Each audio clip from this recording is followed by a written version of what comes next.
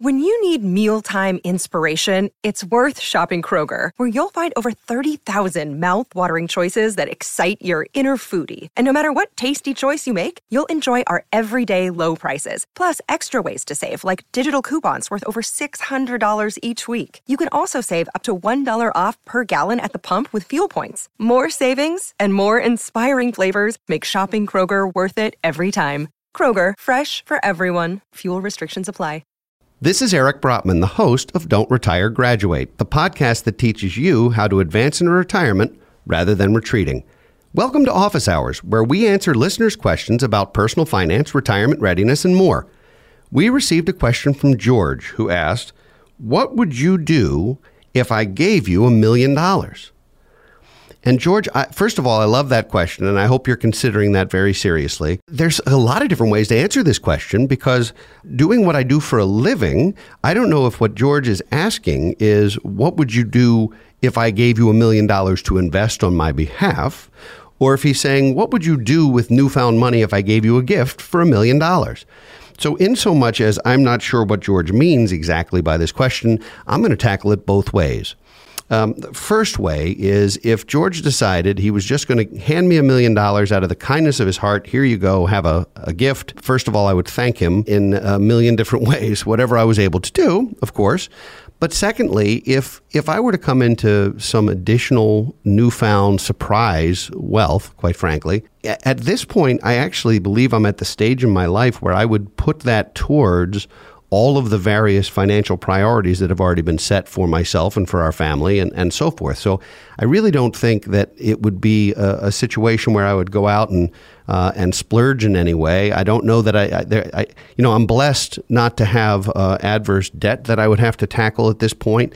And I think what I would do is I would allow that to help on the path to accumulation and to financial independence and to being able to live in my own retirement when I graduate in a way that's meaningful and where I can continue to be philanthropic and make a difference. So George, if you're contemplating making a gift to me of $1 million, I will gladly accept.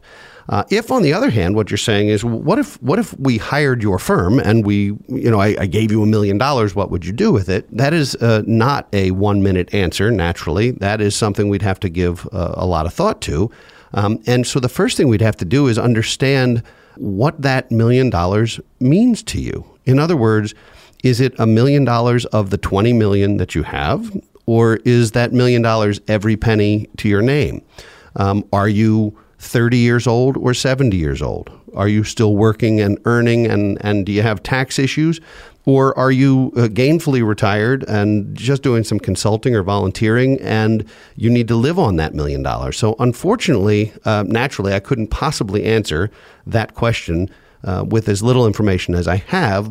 But I will say, if you're in a position where you have money that you'd like to determine the best uses for, it makes sense to look at that not necessarily in a vacuum, but to look at it from 50,000 feet. Look at the big picture. What priorities do you have? What goals do you have? What other resources do you have? What's your family situation like? What is your health situation like? What are the things that are most important to you? Not just now, but potentially beyond your lifetime. So, George, I would say that if you're contemplating exploring financial advisory relationships, that is definitely something that we do, and we'd be happy to talk to you. If you're contemplating making a personal gift to me, which we both know you're not, but if you were, that would be lovely. I think I hopefully have answered that question in as transparent a way as I'm able. I thought this was a neat question because so many of the questions we receive are technical in nature, and this was a little more esoteric, a little more fun. So if, in fact, you have $1 million and you'd like to figure out what to do with it as part of your overall planning, we'd love to talk to you. If, on the other hand, this was more just to see what I would spend money on as a human being, I would say you're going to be a little disappointed because I'm not going on a shopping spree with it. I'm going to wind up putting it towards all the other priorities already in my financial life and in my family's. So I hope that answered your question, George. It was a fun one, and I thank you for asking it. If you'd like to send us a question, which we might answer in a future episode of Office Hours, post it on our Facebook page or tweet us at Brotman Planning.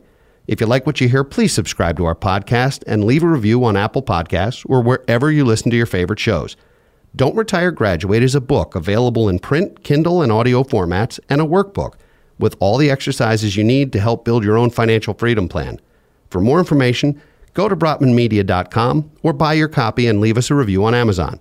Please also check out our online financial literacy education courses at bfguniversity.com.